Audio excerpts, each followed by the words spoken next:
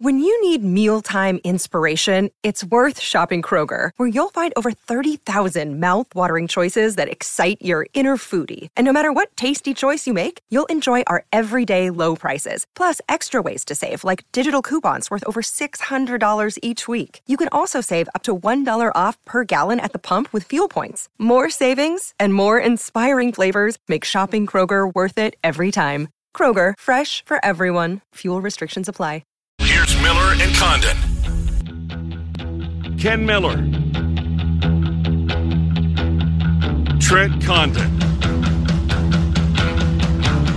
Miller and Condon on 1460 KXNO. And now on 106.3 FM. All right, good morning, everybody. Welcome in. Miller and Condon here on a Tuesday, Des Moines Sports Station, 106.3 KXNO. Trent Condon, Ken Miller with you for the next couple of hours, talking sports with you. Thanks for tuning in here this morning. BMW of Des Moines guest list. Looks like this. We're going to start in about 25 minutes. Our friend Matt Rudy from Golf Digest. A lot of news being made in golf with the new tour that is going to get off the ground. The 54 Tour is what it is. It's a Roman numeral, the LIV.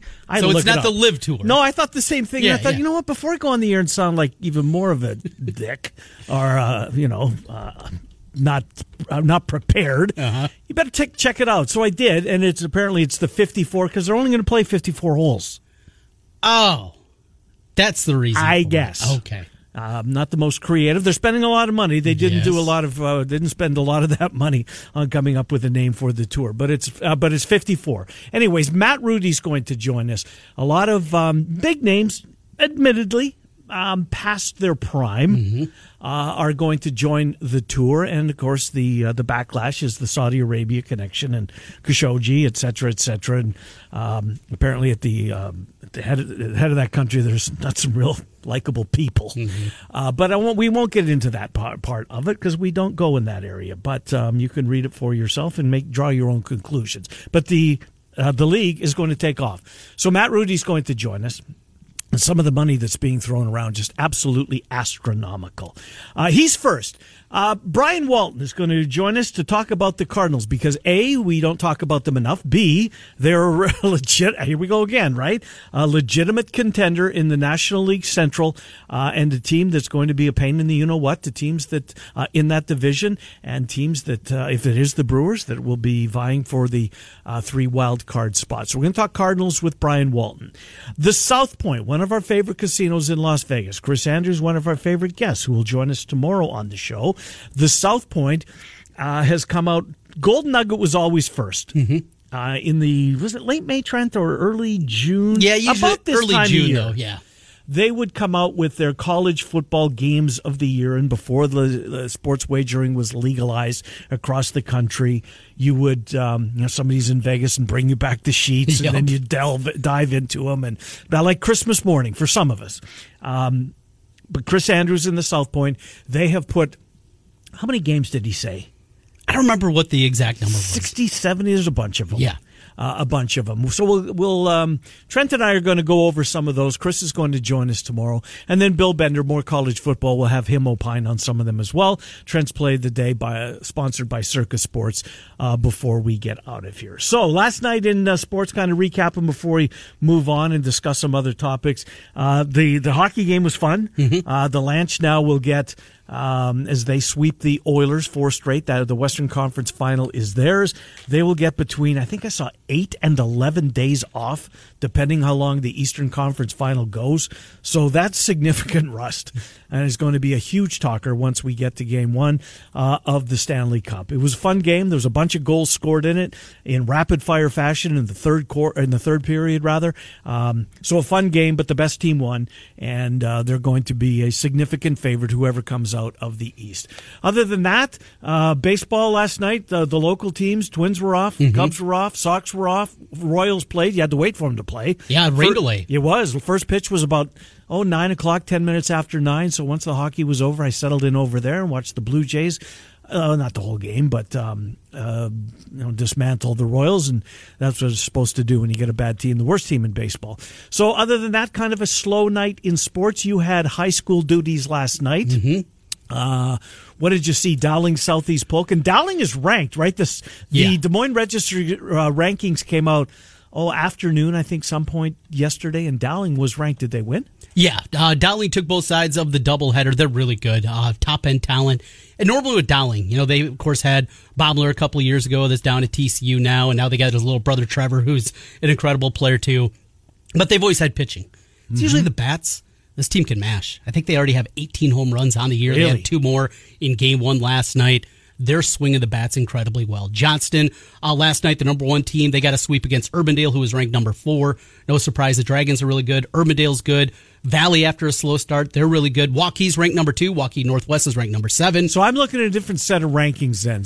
So I've got in front of me the register rankings. Register rankings, yes. Gotcha. These are from the Coaches Association. Gotcha, okay. The ones that I had from yesterday. So really a lot of talent, as there always is in baseball. Mm-hmm. We talk about high school sports. Of course, the CIML is great and everything, right? Yep. It doesn't matter the sport. But the depth of the CIML in every suburban school, it's incredible. Watching high school baseball as I have now over the last decade plus and calling these games and seeing any more, if you can't throw in the 80s, really, you can't pitch in the CIML. Wow. Well, we saw like 2 or 3 guys a year that could throw in the 80s, and that's at minimum. Yesterday, Dowling went to their bullpen early. Guy came in. He was outstanding, shut him down for the last 6 innings, came in trouble, got out of the jam, and then Dowling came back and won the second game 8-3. But the amount of depth here, and this is a frustration that I always have with the boys in Boone. And it's a difference between, we have the 2 associations, right? We have the Girls Union and the Boys Association. And when it comes to the state tournament, so you think of a state tournament, getting the 8 best teams, basketball, baseball, softball, whatever it is, what do you want to see at the state tournament? For me, I want to see the 8 best teams there. That's what I want to see. That's how the girls do it. In fact, they use their rankings, and that's how they seed teams come regional time, regardless of what the sport is. For baseball, they want it to be a state tournament. So all areas of the state are covered. It's 2 different ways to do it. You can argue both sides. Personally, for me, I want to see the best teams there. But you see it in baseball every single year. In some of these sub-states where you got 2, 3, sometimes 4 of the 6 teams are maybe state-worthy teams playing up against each other just to get to the state tournament. It's not the way that I would put things together, but it's the way the boys in Boone put it together. But the sub-states make for some pretty good baseball. It's going to be incredible. It's going to be really good again this season. Those will come out here in a couple of weeks. We'll see the 6 teams that comprise each of the 8 sub-states across the state. I just hope they spread it out a little bit. There's some years where only 3 teams from the CIML make the state tournament. 6 or 7 probably should be there. That's the way that it is, and it's playing out again in baseball this season when you look at those rankings, just how many good teams. Are the Dragons head and shoulders above anybody in baseball this year in high school? Head and shoulders, probably. They're going to be there. Every year. What is it about that community? It's what they start with. The feeder programs? Yeah. Coach Bart has done such a good job, and Johnson's always been a good job. You go back to when Randy Wee was there and they went 40-0. It's been a good baseball program, but he has elevated to such a level where you look at the youth programs, and everybody does a good job of it. Urbandale does a great job, but they just do it differently. And they have Little League night, and I've been out there calling a game in Johnston before and seeing the kids, and these are their stars. These are they want to be Peyton Williams. They want to be Jack Dreyer. They want to be a Dragon. It's not about being a Yankee. It's not about going to play in college. It's about being a Johnston Dragon. Do they sell gear to the younger set? Absolutely. Do they really? And they're all geared up, and they all got their purple and gold. Nice. And they do it at just an incredible level. And the excitement that they create there, the support that they have for that Johnston baseball program.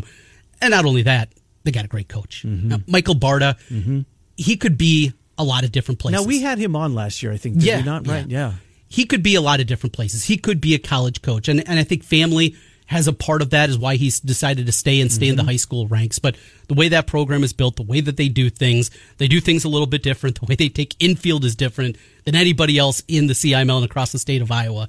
But the way it's like a college program is really what it is. He does a great job. Do they chirp a little bit? Yeah, they chirp. They talk a lot, but they back it up on the field. I wouldn't say head and shoulders above, but they're kind of their own.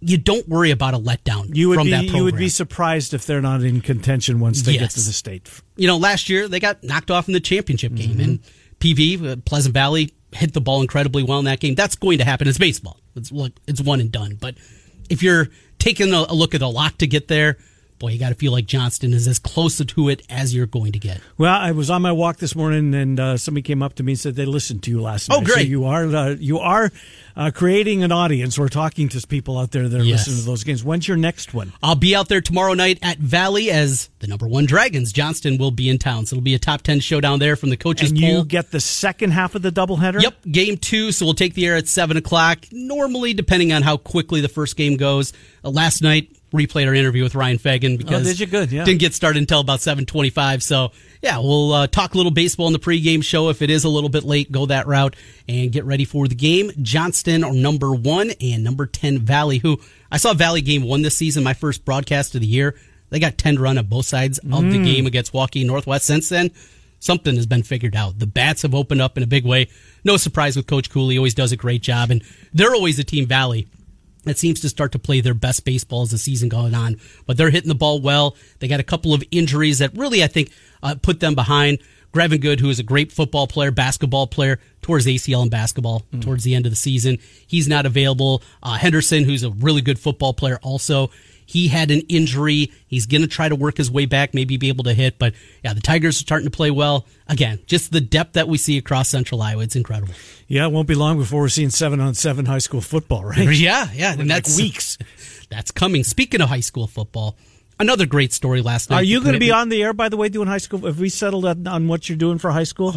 I got baseball. You were jumping ahead. Well, I just wanted to make sure the Bull's going to carry, because you did. I mean, the Bull and high school football starting to develop an audience as well. Yes, and we'll work on that and hopefully be able to get a Friday night live game as we did last season over on the Bull, which was certainly great, and get to spotlight a lot of these kids. Now, one guy I didn't see last year on the football field was a young man from Des Moines North that commits yesterday. The second time in 3 years now that Des Moines North will have an Iowa Hawkeye. That's great. What a great story that is. We know about the limitations in North. And I saw last week Bill Blank, comedian here in town, he, a North alum, had a fundraising event for the North baseball team. But to see that and to see a young man get an opportunity, getting his teeth kicked in, I mean, every Friday night, but goes over to camp, earns an offer at Iowa, quickly commits right afterwards. Just an incredible story there. You and I are very similar. We like to root for the city schools. Underdogs. We don't have the rooting interest that but it's always great to see something with the city schools, and that was certainly another one last night. Underdogs and whoever Pizzetti's coaching, which we know is the Jags now, but family relationship there with Pizzette and Ryan, and of course Jerry. So let's get into this 54 golf. Okay, Live Golf. Yeah, that's what I thought it was too. You know what? Can you blame him? It's a lot of money. Dustin Johnson got $125 million. Right. Jack Nicklaus turned down $100 million to be the face of this new league. Look, I don't think, well, I shouldn't say that because it's a lot of money. I don't, for the time being, I find it hard to believe that a young, a Justin Thomas, a fill-in-the-blank, Spieth, some of these young guns at this point in their career would give up the PGA Tour, because at this point, the PGA Tour is on one level, and then 54 Golf is on another level. I mean, Kevin Na's not moving anybody's needle, right? Yeah. I understand why Ricky Fowler did. Ricky Fowler's struggling to get to earn the opportunity to play. He's playing in a qualifier for the U.S. Open, trying to qualify for that. And there was a time that I thought Ricky Fowler was going to be mentioned amongst those young guys we just talked about, the Rory McIlroys of the world. He's Mary's got kids now. He's got a chance to, whatever the guarantee is, to go over there. And it'd be hard to turn that down. The Dustin Johnson one is so odd to me because this is a guy still playing at an incredibly high level. A guy that is in contention. A guy that you can see every time he tees it up, he's got a chance to win because he's so talented. Aloof, different, kind of a dullard. Well, I don't think he's the brightest guy, Trent, if that's where you're trying to go. Somebody said that they're not sure that Dustin Johnson even realizes that he's playing in a different tour. Not that the sharpest knife in that the his drawer. handlers and his agents just said, you're going to be playing over here for a while, and he just nodded his head and, picked up his golf clubs and off he went. His net worth, again, some of these places are not right. We have to put this in, of course. You and I, somebody asked us to go do shows over in Saudi Arabia, and we're making that amount of money. Of course. Right. But this is a guy that the net worth is estimated to be $200 million. Yeah. Doesn't need the money. What? And at some point, his wife's going to come into a whole lot of money as well when the mom and dad pass. Yes, exactly. He's married to Gretzky's daughter, by the way, if you don't know. Money is just not the same kind of object. I get it for Kevin Na. I get it for Ricky Fowler. I do too. I do not understand Louis this. Oosthuizen, I mean, right, yeah. He's at the end. Those guys I can get. But Dustin Johnson, at this point in his career to do it, and now today to give up your PGA membership card. He's done. So you're never going to play in the PGA? You can play in the majors because they don't fall under the PGA umbrella. But to never play in a PGA event again. Can't play in the Ryder Cup. Can't play in the Players' Championship. Can't play in the Players. What's the other? President's Cup. Can't play in that. Big deal. Ryder Cup, kind of meaningful because that's, red, white, and blue, right? But it's the almighty dollar. And if they're throwing that much money at it, is there anything comparable to this? The USFL, when they came in, they took, for the most part, Trent, I might be wrong, and you don't remember because it was I was little. This was 83, 84, 80, 82, somewhere in that area, right? I was just out of my Pampers. Right. I don't remember them taking stars off NFL rosters. They took draft picks that would go on to be stars. Steve Young, Jim Kelly were part of it. Herschel Walker was part of it. Who else was? Doug Flutie was part of it. Jim Kelly upset him. Yeah. But these guys had not begun their NFL careers yet. I don't think that they took established NFL stars. If they did, it's a very short list. Yeah. The only thing I can come up with, and it won't move the needle here, is the WHA in hockey, who there was in the 70s, they formed another league, and when it folded, the Jets stayed, Edmonton stayed, Hartford stayed, they became Carolina, and Quebec City stayed, and of course they became the Avalanche. And they took established NHL players. Bobby Hull left the Chicago Blackhawks to become a Winnipeg Jet. Signed on the quarter of Portage in Maine for $1 million. I couldn't believe it. $1 million, and Bobby Hull's going to play in Winnipeg. But they took some of the best players in the NHL and paid them to join this league. It's the only thing that's comparable to me. I think of IndyCar when they kind of broke away, and I don't remember the whole structure of that in the mid-'90s. That was something, but again, we're talking something that I don't have a whole lot of background in and don't understand, but that was basically a breaking away and kind of forming a new union, if you will, in auto racing. And it impacted certainly the Indy 500 and just all the infighting that was happening at the time. But at that time, it was just over my head. I didn't understand exactly what was happening. But you're right. These kind of, we don't see minor league baseball is going to break away and try to form their own and go out and spend. It's such a rarity. And to get a face like Dustin Johnson, though, that's impactful.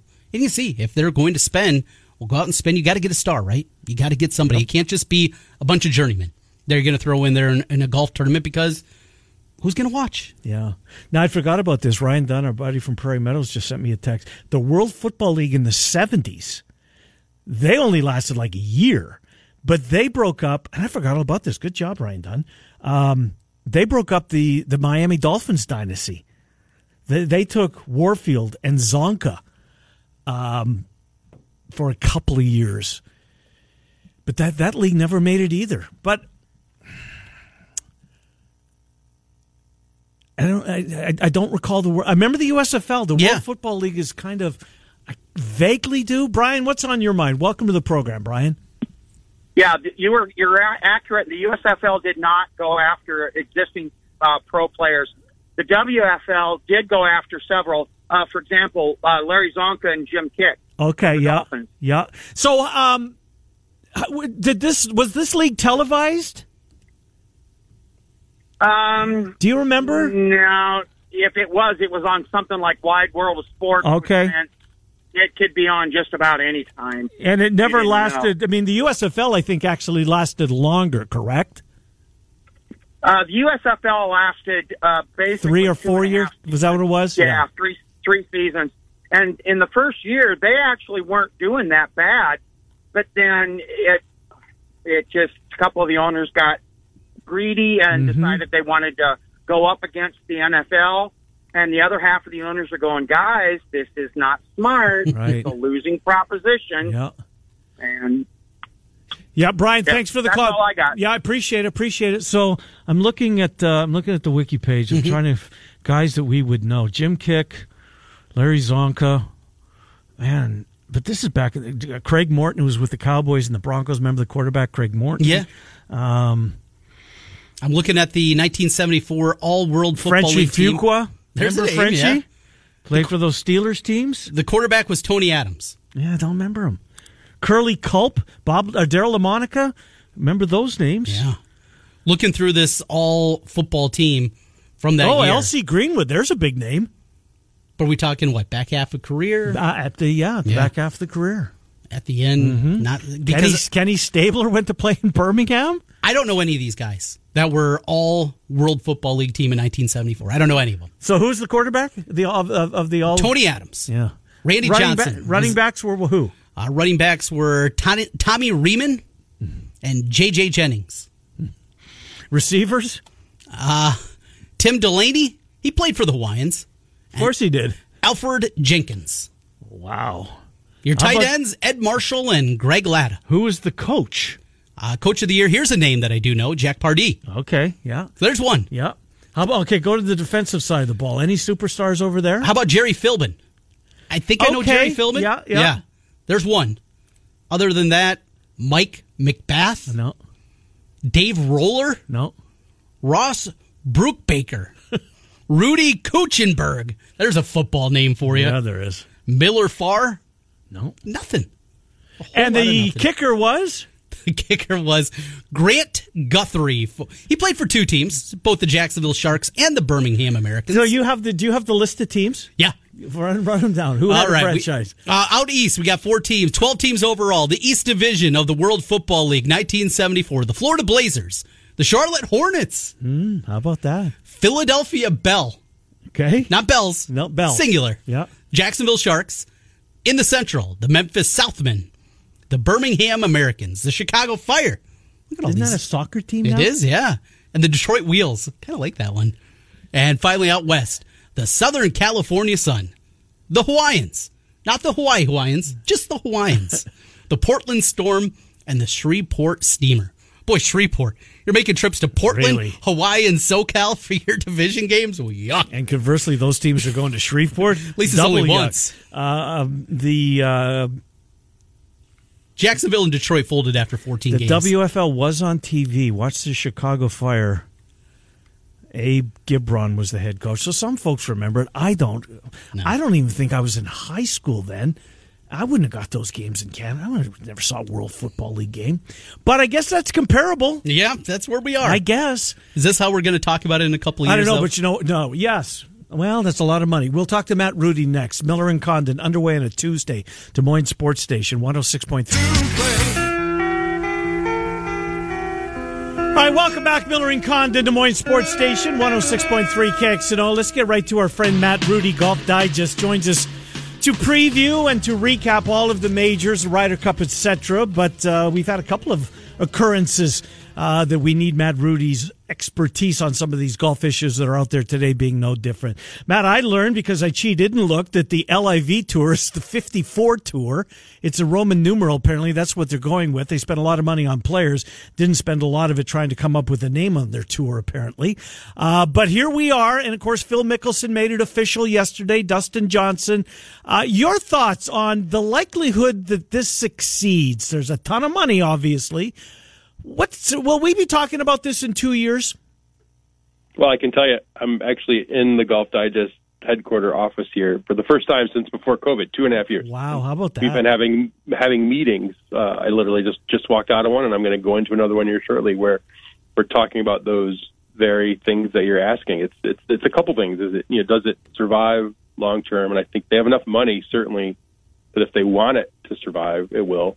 And then what the impact is. And I think the impact comes not just if it survives, it's what it forces the PGA Tour to do, to respond to it. And I think that's going to take the form of increased purses. I think it's going to take the form of giving players more say over what they do and don't do. So even if the LIV Tour, or whatever you want to call it, doesn't stick around, I think it is going to create long-term change in how and when we see players, what the televised product looks like, and what the professional game looks like.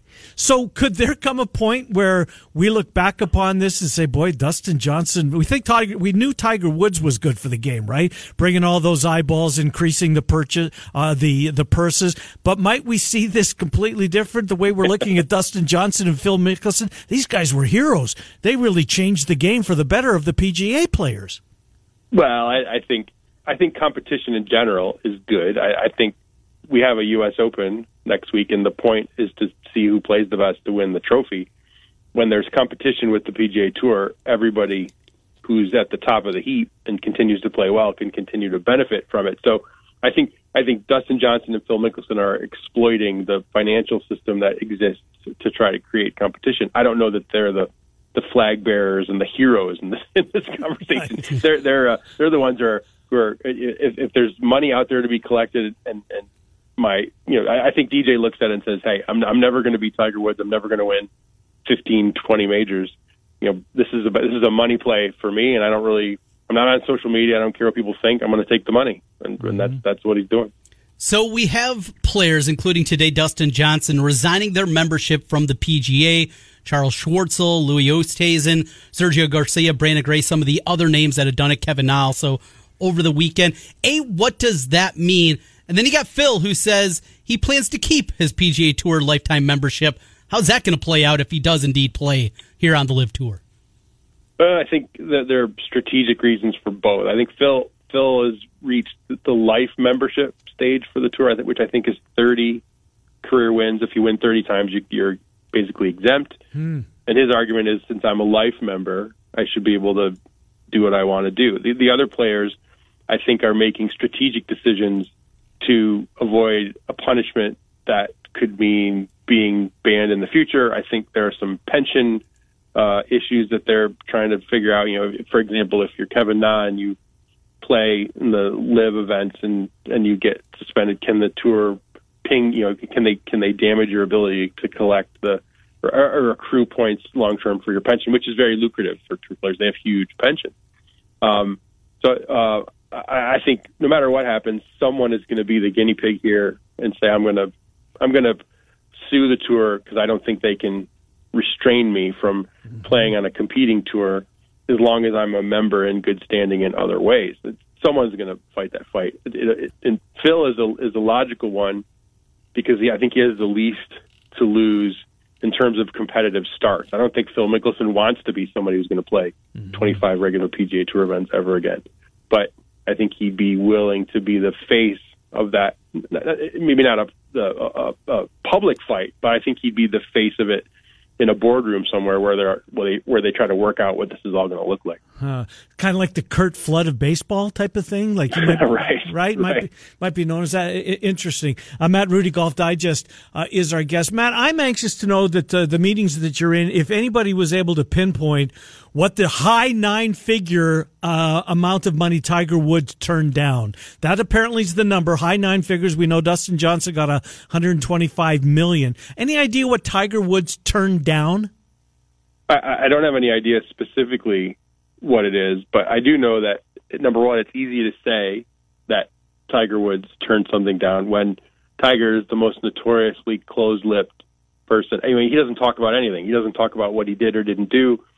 So it'd be very easy to come out and say, yeah, we offered him, $800 million, and he said no. I mean, because Tiger's not going to come out and say what did or didn't happen. So it's easy publicity to say that.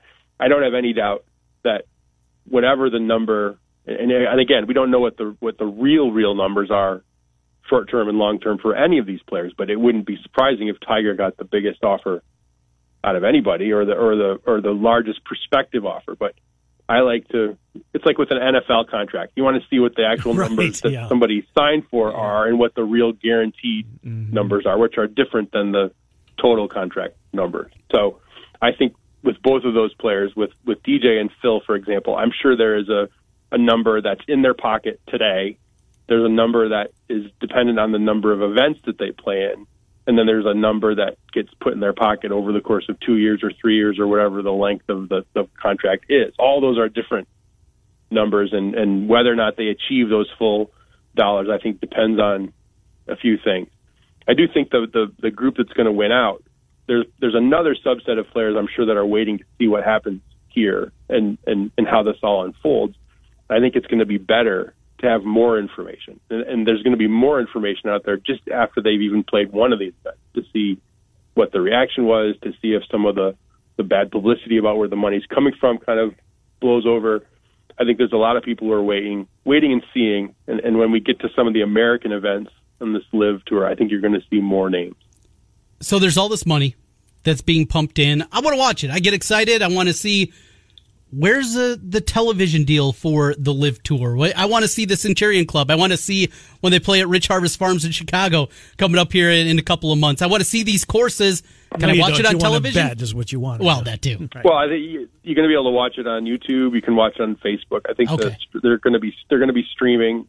I don't think the broadcast play is the first play. There was some chatter I saw on Twitter. They were making fun of the fact that all of the tournaments have the same name. And the reason they all have the same name is because what the whole point of this is to get you to start saying the name of the tour. Mm-hmm. This is a branding experience right now where they try to, get people familiar. And when you have an unlimited well of money, I think you just keep, you open the spigot and you just keep letting it pour out. And good publicity, bad publicity, all this publicity that's coming out. Jack Nicklaus saying what he did and didn't do, Tiger saying, Tiger getting some offer supposedly. All this stuff is an avalanche of publicity designed to get people to talk about LIV Golf on somewhat equal footing with other professional tours around the world. And it's hard to argue that they haven't succeeded at that part of it. No doubt. We're talking about it. Players are talking about it. But we're talking about it in the context of major championships, and if people are going to be able to play in majors or not. We've got players saying that they weighed giving up their Ryder Cup future to do it. They're winning the battle in terms of how people talk about this. Is it a real product? Is the golf going to be great? Are they going to take it seriously? We're going to find out. I know you've got a meeting. Last thing for you, the Greg Norman, Jack Nicklaus back and forth is kind of interesting. Apparently there's no love lost there, right? What happened between those two?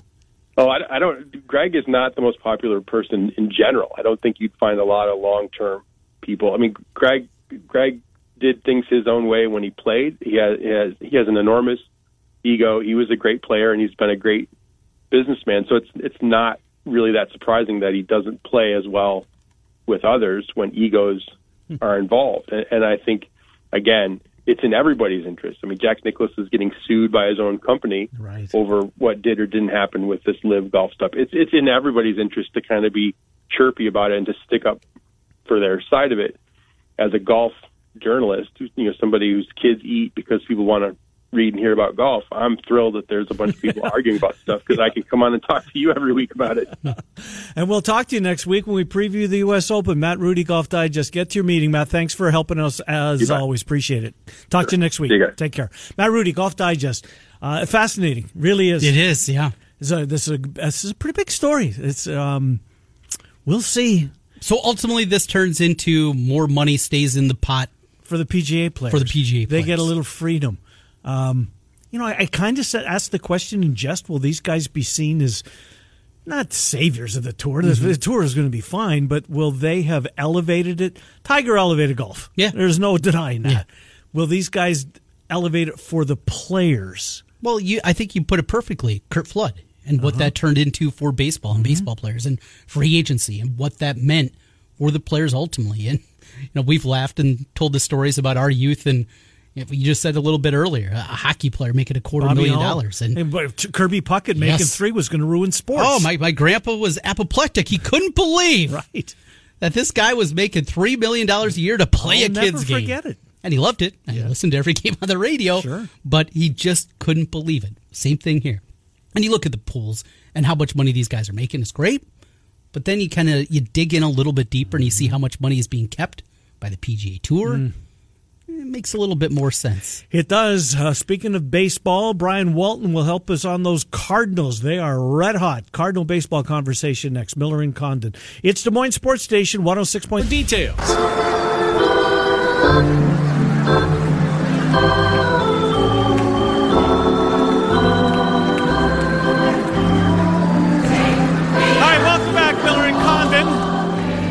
This is from Dodger Stadium. Is that where it is? I love organ music at baseball games, still to this day. Des Moines Sports Station 106.3 KXNO. Well, music means we're going to talk a little baseball. Indeed, we are. Brian Walton, thecardinalnation.com. The Cardinals, they are red hot. They begin play today, tied in the loss column with those Milwaukee Brewers. Goldschmidt's on a tear. Some of the youth is coming of age in that organization. Brian joins us. Brian, Trent, and Ken, thanks for coming on. Boy, the Cardinals have baseball's attention right now. Brewers, boy, if I had to bet right now, as we've been saying this for the last week or so, I think the Cardinals are the best team in the Central as we sit here on the 7th of June. How are you? I'm doing fine, and both teams have had a lot of injuries. Certainly, the Brewers have missed a couple frontline starters in Peralta and Woodruff, but their offense looks shaky. And unless they go out, maybe in the trade deadline, you question whether they have the power. Of course, the Cardinals have been missing two of their corner outfielders, O'Neill and Carlson, and two starters in Flaherty and Steven Matz. So both clubs are looking to try to get to full strength here soon. Well, and, you mentioned those injuries. It's allowed the Cardinal fan base and baseball fans to see some of this youth that's coming up. I mean, Gorman, he's been phenomenal in some of these games. What's the kid with the hair? Donahue? Threw out Donovan, threw out wisdom at the plate the other night. Then, moved from right field to second base so he can play a lot of positions. A lot of young guys in this lineup.